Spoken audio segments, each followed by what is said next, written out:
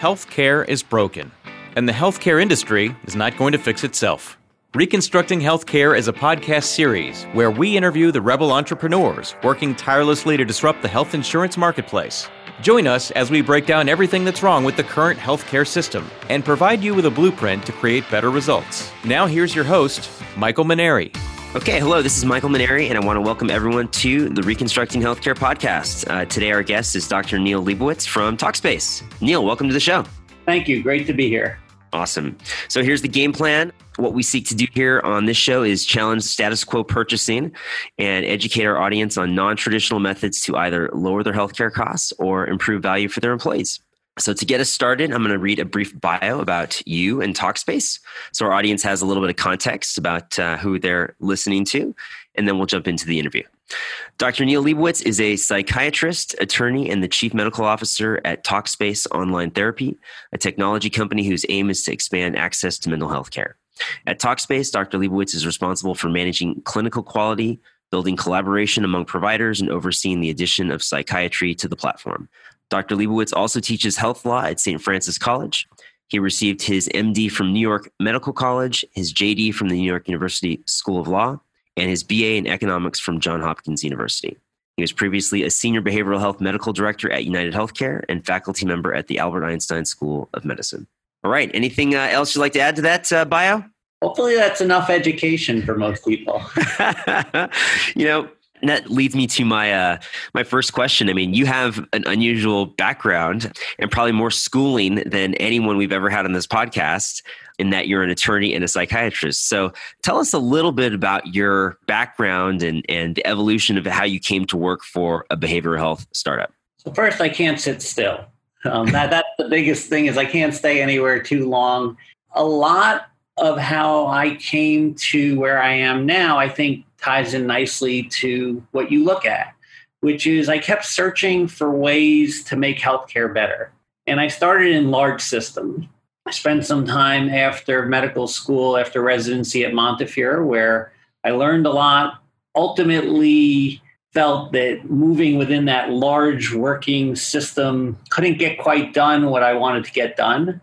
After that, I ended up managing the healthcare for the jails in New York. As with some partners, we provided all the medical care, which was a very interesting system of care, but a very difficult and fractured, and I would say a failed environment.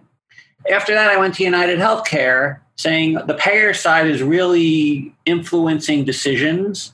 Learned a lot, fascinating company. I think they do great work, but ultimately the bar is going to be moved by the smaller companies doing interesting things. What drew me to Talkspace is it was a smaller company doing a really interesting thing and really going outside of what the traditional model for what care was. And behavioral health has had probably the least amount of innovation in healthcare.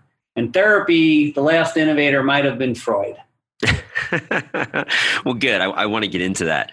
We generally start this show with a question kind of on the macro level of what's wrong with our healthcare system from a financial perspective.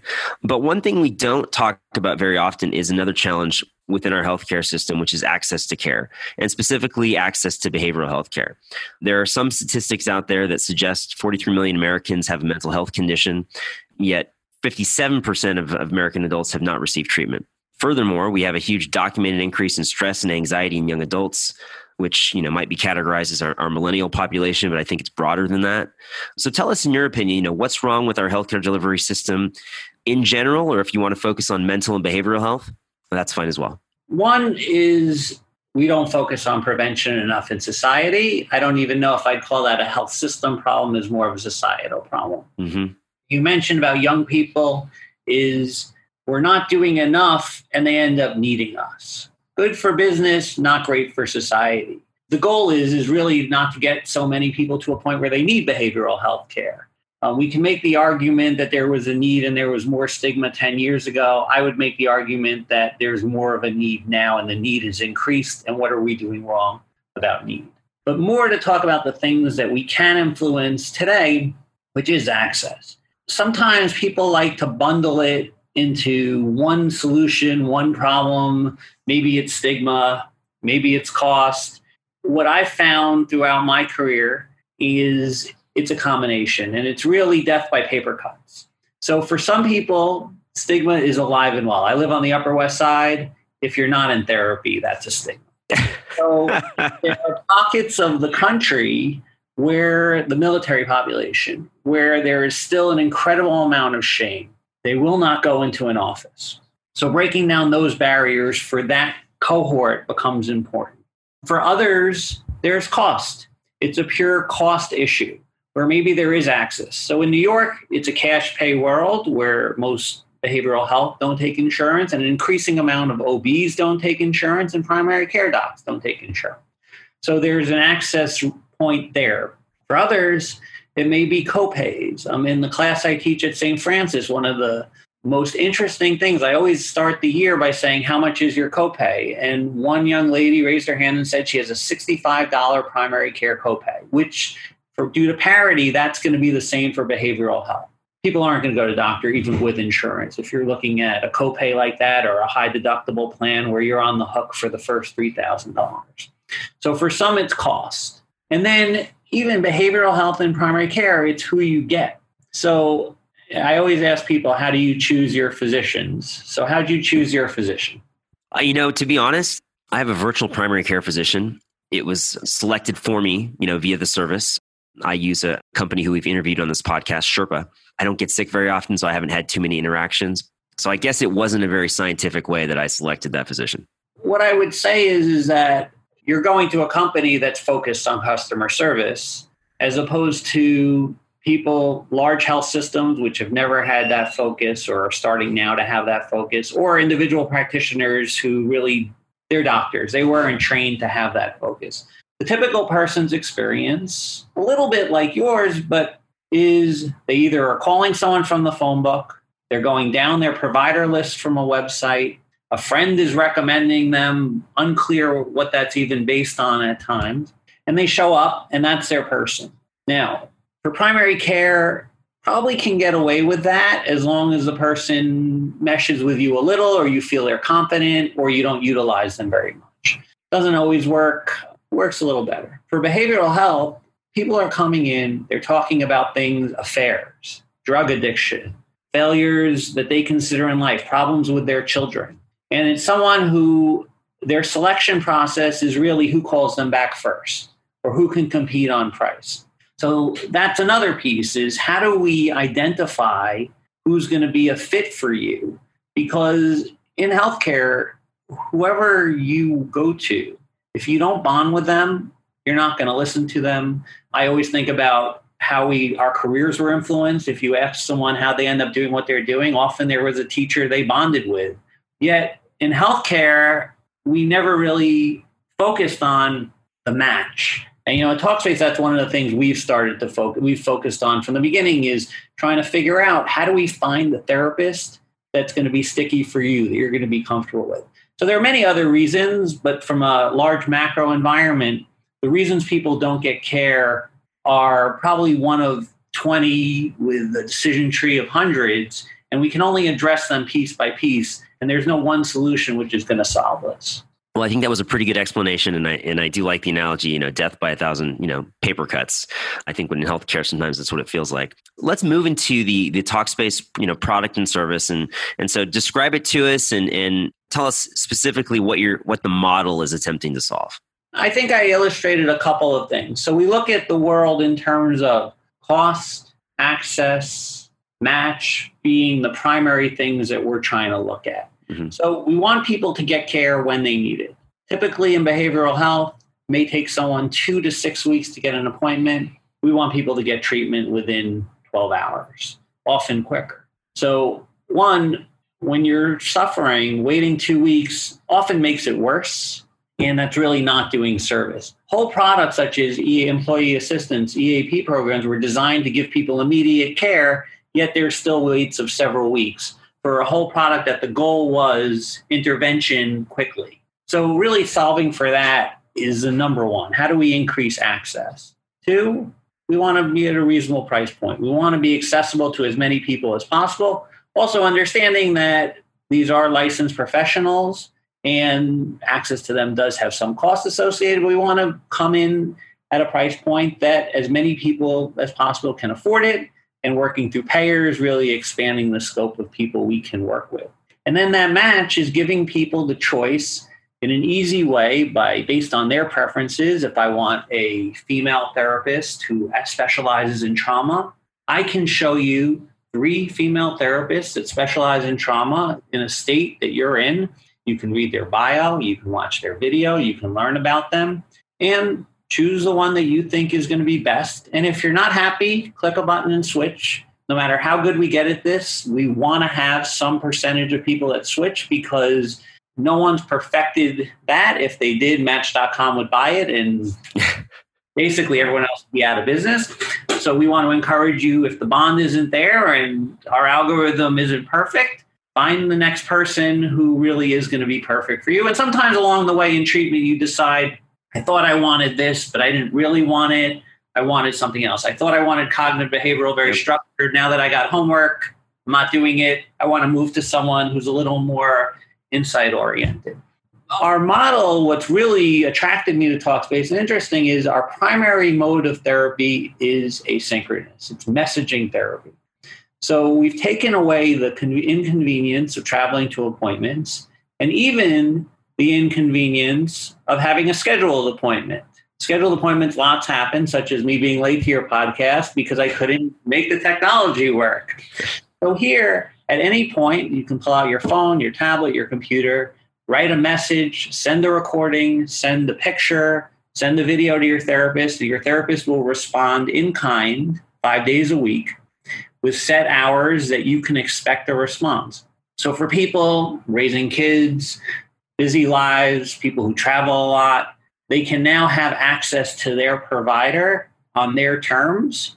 And what's also interesting, just to really solidify it for people, is think about someone who might be having an anxiety attack or a panic attack. In the moment, they can record themselves having an attack. They can list those symptoms in a moment while they're fresh in their mind, rather than waiting a week or 2 weeks to say, last Tuesday I had an attack. What was it like? I don't really remember. I think I was sweating. How long? About 30 minutes. Turns out it was 2 hours.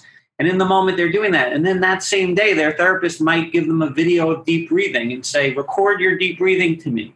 Send them a video that next day. They may give them feedback. Hey, the belly breathing you're doing, your diaphragm isn't doing it in the right way. And allowing for that access on the client's terms really drives healthcare. And I'm a little bit traditional, so to me, going to an office isn't as big a deal, but really where society has moved, there's a lot less willingness and time to do those things. So I think it's really meeting people where they are. Depending on where you live, it's hard to get from maybe point A to point B, especially you live in a place like New York or LA. Getting from where your work site is to, home, where your provider is, sometimes that's challenging, especially when you're juggling kids and other work responsibilities. So it sounds like a person signs up for this online via their phone, tablet, whatever, and you guys are doing a match process.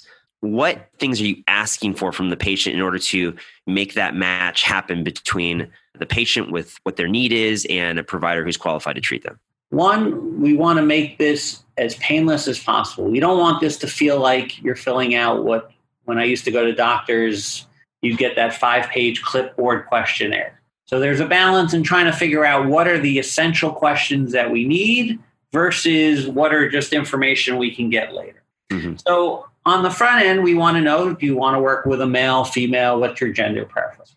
We also want to know what your problem is. Why are you here? Are you here for depression? Are you here for trauma? Are you here for relationships? You need someone who specializes in relationship counseling, because that's going to allow us on our back end to find a therapist that specializes in your need. We want to know your age. That's important, in terms of matching you to the right therapist. Sometimes age does matter. We also want to know if you're an adolescent, because there are some state rules about consent and how we're going to involve your parents in treatment. So all those things and a couple of other questions. One about your medical. Do you have medical problems? There's something we should be aware of. Sometimes medical problems can cause depression. So we want to know, is there something that we should look for? Do you need a referral to a psychiatrist, which we've started offering on the platform? So getting that information. Then what we want to do is take that information and go to our back end and offer you 3 therapists that best meet your needs, who weave looked at their data and I've been successful at treating your complaint. So we monitor and track treatment. One of my pain points when I was at United Healthcare was, how do I know who's good? Right. And even as someone who's been in the healthcare field for quite a long time, you would think that that would be an easy question for me to answer. But it was hard. I'd often get on a plane, I'd visit providers, we'd try to do audits, we'd look at claims data, but it really wasn't quite everything that we hoped it was. And it was very tricky. It's very hard to tell. And the other thing that you see in healthcare is bad events are low base rates, meaning they don't happen that often. So we're fortunate that even though there are, unfortunately, a lot of suicides, for the typical therapist, they may have 1, 2, or 3 in their whole career. So judging them on bad outcomes doesn't really get to whether they're doing a good job, because there's an element of luck. Right. Or unluckiness in who your clients are. Sometimes you give great treatment and someone self-harmed, and sometimes the treatment isn't so good and people do okay. So it's very hard to know. So we measure treatment through use of tools. And what I mean by tools are, for depression, there's an instrument called the PHQ-9. It's a 9-question index. And over time, we track it. So on your first day on the platform, you take it, you get a score. And over time, every about 3 weeks or so, you get that same tool. And over time, we measure how you're doing. One is, it's great for you to see your improvement. Sometimes people need to see it, to feel it. Sure. It allows the therapist to get an idea if what they're seeing in treatment is gelling with how the client is feeling. And then on our back end, what it allows us to do is aggregate data. So if you're a therapist and I'm a therapist, and we've both had 100 clients with depression, if I have 78 of my clients have been in remission after my treatment and you only have 24 in remission, I'm going to be ranked higher than you in terms of therapists. And over time, I'm going to be offered to more clients. And if I'm a strong provider, I'm going to be full and I'm going to have a complete caseload. And if you're struggling, we're happy to coach you and try to help you be a better therapist. But if you don't improve, you're going to stop getting clients and you're not going to be on our platform.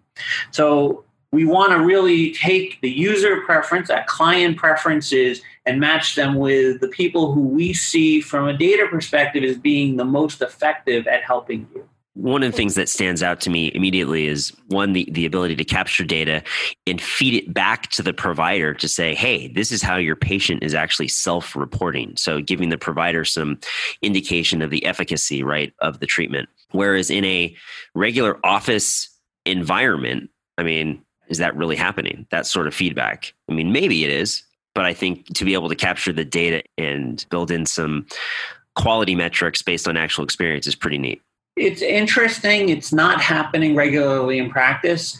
And what I would even go so far as to say is it's where we are now, but it's not good enough. Mm-hmm. And what I mean by that is it's subject to some biases, which is it's a self-reported mechanism. What's more interesting to me and where I see us going, but I also like to see medicine going, and especially mental health care, is to take the treatment itself, since what we have is mostly chat and messaging. So we have a log of everything that's going on, and it's safe harbored, and we keep it safe and we protect it, and we're HIPAA compliant. But that information exists. And what we do with it is, well, we don't look at it individually. I'm not pulling up your record, and I actually can't pull up your record in any way. And only if there was a complaint, I would pull it up in a safe harbor, meaning it would scrub your name and any identifying data. But from an aggregate data perspective, what we'd like to do is using machine learning, and we've come pretty far on this, but it's not ready for prime time, is be able to evaluate based on your messaging and give you a score in how you're doing. And that should compare really well to the tools we have now. Because one, even making surveys easy, people still have to fill them out. Sure. And honestly, I don't love filling out surveys. If I need to, I will fill them out, but I prefer not to. So one is it solves for making the experience a lot better because you don't have to fill them out, and we don't mandate anyone fill them out. So you can bypass them. A good 20, 30% of the people bypass them. Okay. We have about a 70% fill rate, so we're not capturing it. Second thing is it removes the bias that you have if you're having a bad day. Because if we're able to examine your treatment over the past month, what we might see is your sentiment is improving, that your functionality is improving. Mm-hmm. You're talking more about work, so you're more future oriented, or about a vacation. Maybe you were talking about how hopeless your life was when you started, and now you're more hopeful. And then we can start to measure those things and come at a way of monitoring treatment from a more objective way without you even having to fill out different form surveys and things and us tabulate it and looking at it that way. So that's where I think that's where we're going, and that's where I'd like to see more and more of healthcare. I assume that when a person engages with a therapist, I mean, they can continue to engage with that therapist for the duration of treatment. There's no need to change, correct? Correct. And we encourage that the relationship is working, you shouldn't change. We hear a lot about the shortage of behavioral health providers in this country, the difficulty in access in getting access to care, whether it's with an insurance or behavioral health network. Hearing that providers just simply don't want to take insurance anymore, right? So how is it that you are addressing this in a different way such that you're able to attract providers into your behavioral health network where other vendors aren't having as much success? So that's kind of comes to a couple of different points. So back to my background as an economics major, it's a mismatch. There's a mismatch of supply and demand, and that's something that we've capitalized on. So you may have a provider in upstate rural New York who is half full because the community that they serve doesn't have enough people who need them, and they're half full because geographically they can't get enough clients to drive 50 miles to them. They have capacity. We may take that capacity. You may have a stay-at-home mom looking to do some work who can't go to an office, or her childcare doesn't want to have childcare. The childcare is inconsistent and may have a couple of hours a week that they can now use.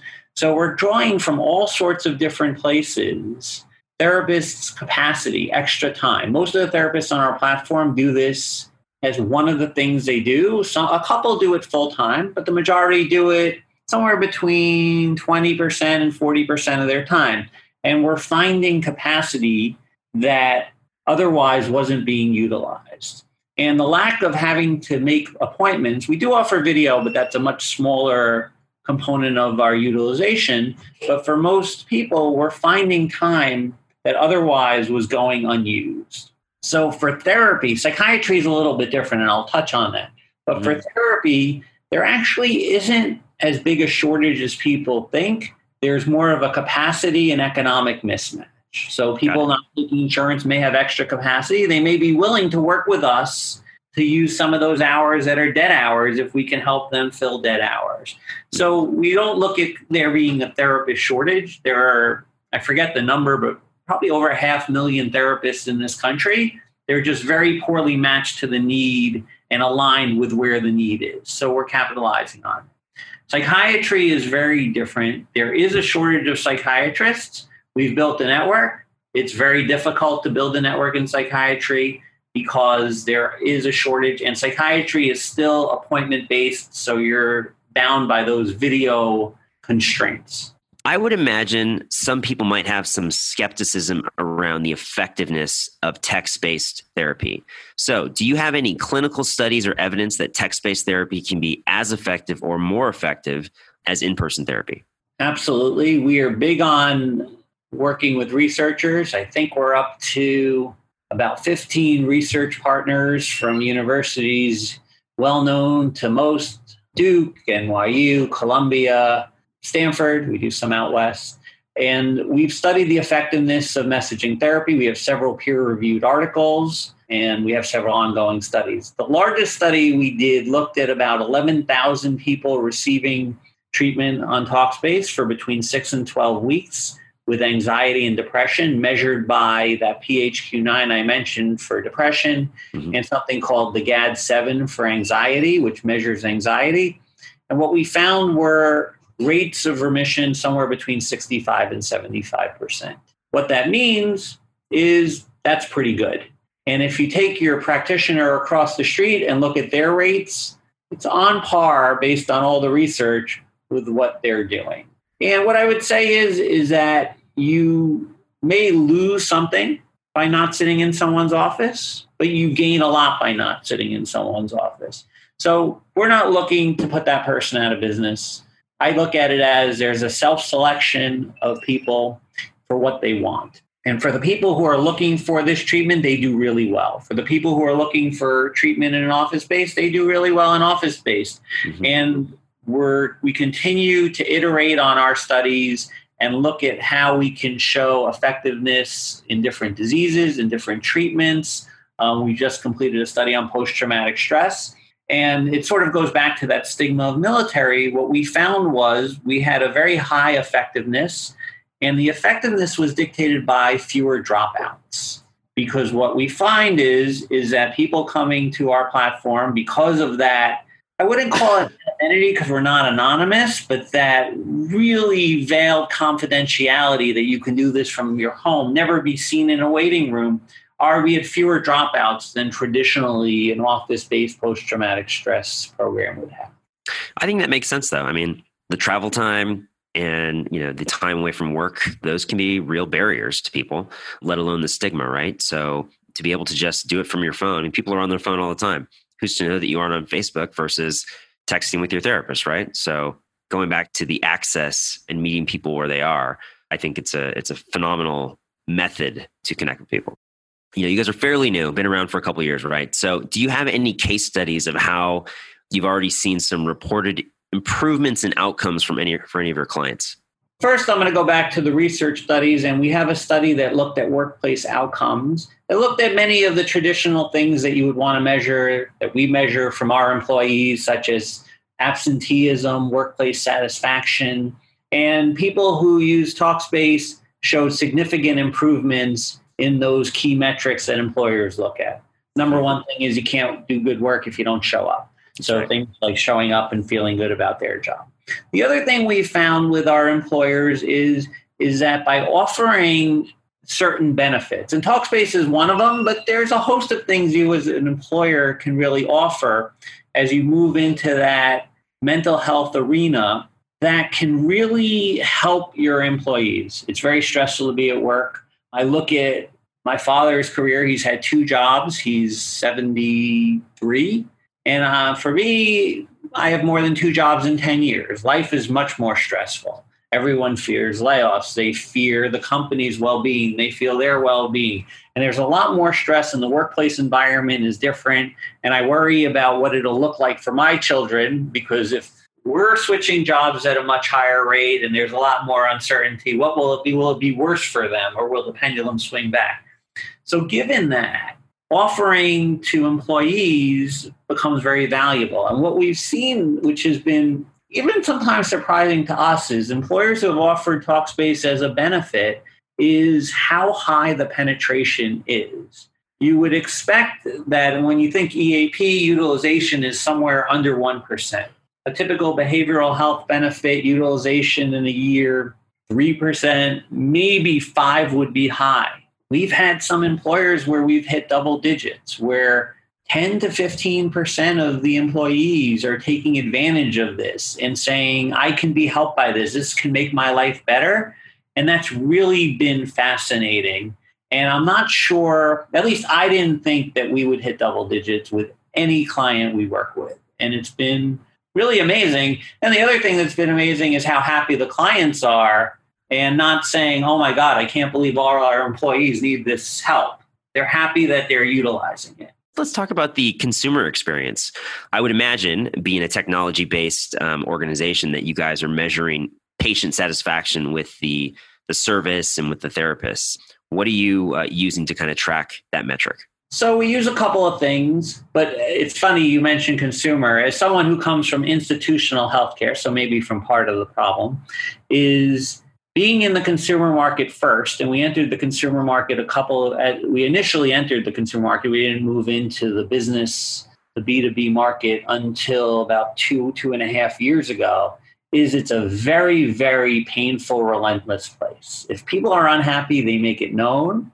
They will go on Twitter, they will go on Facebook, and if you upset them, they are relentless. And it's almost refreshing. I don't like it when someone's unhappy, and we do our best to keep everyone happy, but I don't like that they go to Twitter. I'd rather they come to us. We can usually solve it. But that pressure is really amazing. And it's not something I was used to in the institutional healthcare system. Mm-hmm. So I'm glad you brought it up, just because I think that it's been quite a learning experience for me. And we've taken that and that relentless focus on the experience and used it for our enterprise clients and our payer, our commercial behavioral health client. And it's been quite interesting. So we do some traditional NPS, and then we survey our clients. And the biggest, most useful thing is a one question for people leaving is, why are you leaving? Or if you're switching from your therapist, why are you switching? Yeah. And a little bit of free text to enrich the answers.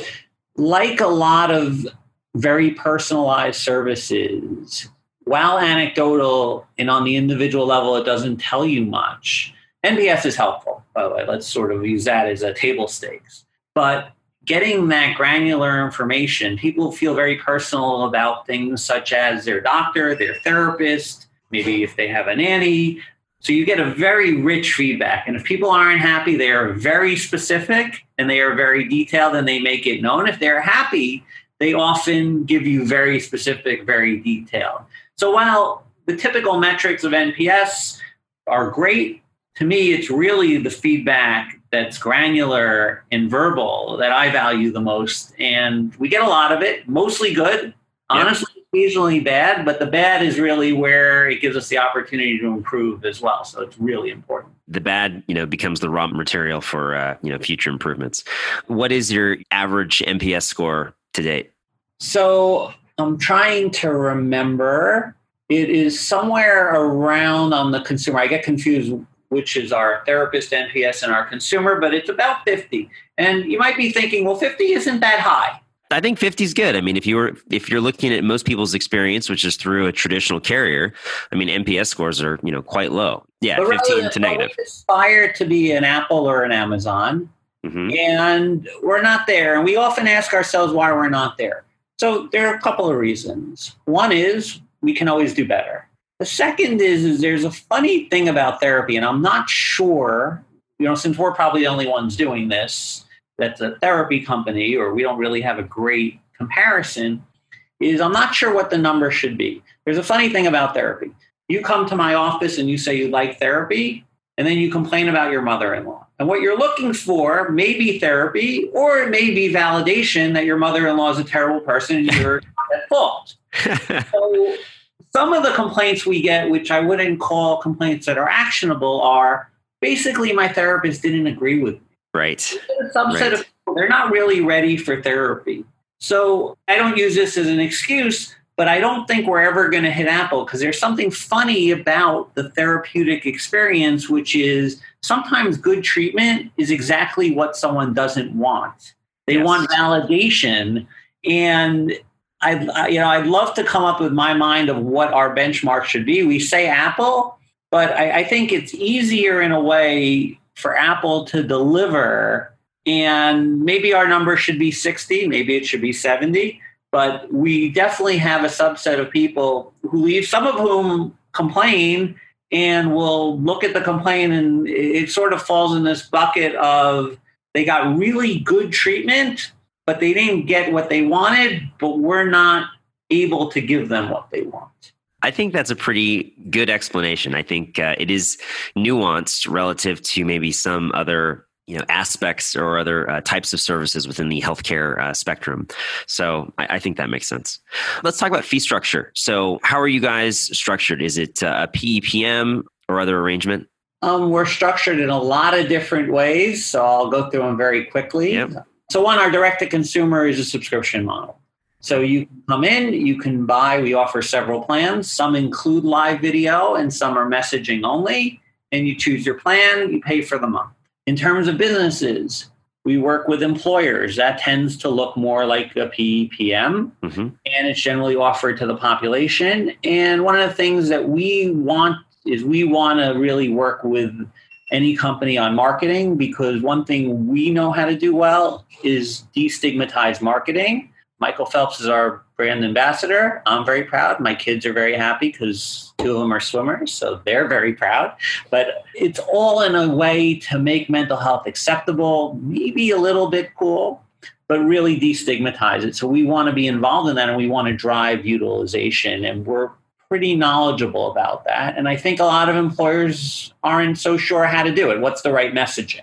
And then we work with EAP, so employee assistance programs and health plans, and those are really a session-based, more traditional model, really based on utilization. The product doesn't look that different from one to the other, but because of where it fits in the ecosystem is you're probably not going to use your Aetna or United Health session-based if you're not dealing with depression, while you might use your employer base if you work for a large employer if you're going through some strife with a manager. So the fee structures are different, but also the uses they blend a little, but they tend to change a little as we go through the various markets. Sure. You mentioned something that I want to ask about, how you guys like to take over the marketing and market it in a different way. So a program like this, it's great if you're getting enough utilization, right? And typically the utilization of EAPs are very low and general behavioral health services within a network. So what are you guys specifically doing that's different to drive that engagement and awareness and ultimately, support that utilization? So I'm going to break it into two pieces. So piece one is, and it really looks different for every cohort. So for some of our college work, working with fraternities or most recently colleges, it might be having some sort of Q&A with college kids and a therapist, or going to campus or going to an event. So it might look like that. For an employer, it could be messaging, a newsletter that's not, are you feeling depressed? Here's Talkspace. It's fall, Thanksgiving. Here are some of the things. Sometimes family time is stressful. Here are some tips. So more softer, hey, we're here, but we're not, you need it. The big failure to me of EAP is you're struggling at work, you're not doing well, go get some counseling. So really trying to take each market and look at how do we really say we're here, we're acceptable, and when you need us, we're available, and message it that way and use marketing campaigns that sometimes include celebrities where appropriate, who really can carry that message about behavioral health is really important. You said marketing campaign. And so are you equipping the employer to do the marketing campaign, or are you actually asking them for their employees' contact information and then kind of doing marketing campaigns throughout the year? We generally will equip them with information, but sometimes it's as specific as us giving them the whole campaign to disseminate. Generally, we feel employers should really be the ones communicating directly with their employees. Mm-hmm. We would like some access if there's an event. We love a table. We are happy to go. We've gone and had activation and given out, the typical type of swag that people love, and done some of that. But it really is, what's the employer comfortable with? I don't think we've had where we have any employee lists where we're really sending it. So it's really running through the employer, but we're trying to curate it, and they definitely have a vote and a say, and as they should, because they know their employees well, and we need that know-how about what their employee population is to kind of help direct us. There are things such as if they want posters, if they want collateral, they can tell us what you want, and we're happy to send it. We want to give them some control. We don't want to own it, but we definitely want to have a voice because we don't want it to the message to fall dead. You guys are a relatively new vendor in the marketplace, right? I mean, how many years have you been providing services?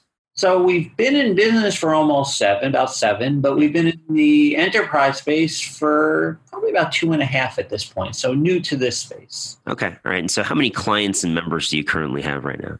I actually couldn't even tell you how many clients because it's such a smorgasbord of different books from big employer to small. What I can say is we work with 3 of the 5 largest managed care organizations. We work with several Greek organizations and colleges, and I couldn't even honestly tell you how many employers it is, several large ones and a lot of mid and small size ones growing every day. There's no target market really. I mean, really, this is for anyone who has employees, that, and there's no barriers from a size standpoint then. It would be hard for us to work with very small employers. Sometimes they're often nowadays being aggregated through benefit managers. Mm-hmm. So we do work with a couple of those. It would be pretty hard for us if someone said, I have 7 employees, for us to have a plan. It would be more by vouchers. But we do work with relatively small size. And by small, 1,000 or 2,000 is definitely a size that we can work with. 100 would be much harder at this point at where we're at. And we could probably figure something out, but there would be less on the customization side. What are you most excited about right now in the business? Any improvements or enhancements that you want to make the listeners aware of? I really am excited with how we're trying to use data to make it better. And what I mean by that is I iterated a little bit on some of that, for example, with the surveys. But what our real goal and the real crux of what we're trying to accomplish is to give therapists tools to make therapy better. So we want to take these therapists and have them practice how they're comfortable, but give them things. So if it's that they want tracks, so they want to do cognitive behavioral therapy and they want modules that can run alongside, give them that. If it's giving them insights, so it might be something as simple as, for this client, sending a message now will help increase the odds of them completing treatment. So trying to give them, use the data that we know and give therapists insights that's going to have your experience as a client be better, which ultimately should lead to better engagement with your therapist and better outcomes, and most important, quicker outcomes. Because one of the big value propositions we find is, and I think the modality that daily communication lends itself to it is that we're able to really establish that bond with a therapist quicker. Mm-hmm. And we want it to be even faster. And we want what took traditionally 12 weeks to take 8 weeks on our platform, because people are in a lot of pain, they're suffering. And if we can make them feel better a week, 2 weeks, 3 weeks earlier, to me, that's a huge value that we can really provide. I've already demoed the Talkspace service for a number of clients. I think it's a great service.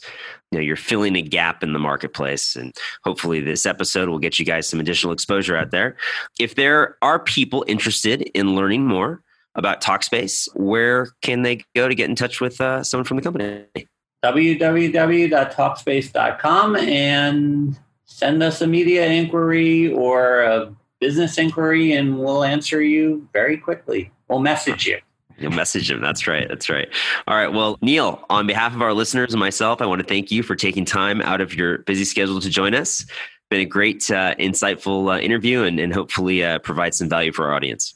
I really enjoyed it. Thank you so much. You bet. All right. And to our listeners, we hope you enjoyed this episode of Reconstructing Healthcare. And with that, we'll sign off. Wherever you're at, we hope you have a great day, and we'll talk to you next time. Thanks for listening to this episode of Reconstructing Healthcare. If you liked what you heard here, please subscribe to our podcast on iTunes, Google Play, Stitcher, or your favorite podcast app so you never miss an episode. If you're interested in continuing the conversation, please visit us at www.reconstructinghealthcare.com, where you can access the show notes for this episode and links to Talkspace's website and contact information. Lastly, we welcome your feedback on the content we're bringing to you on the show. Let us know what you think with a review. It's super easy and takes 5 seconds. Just open up the podcast app on your phone, go to our show's page, scroll down to the bottom of the page, and let us know what you think with a review. Thanks again, and we'll see you next time on the Reconstructing Healthcare podcast.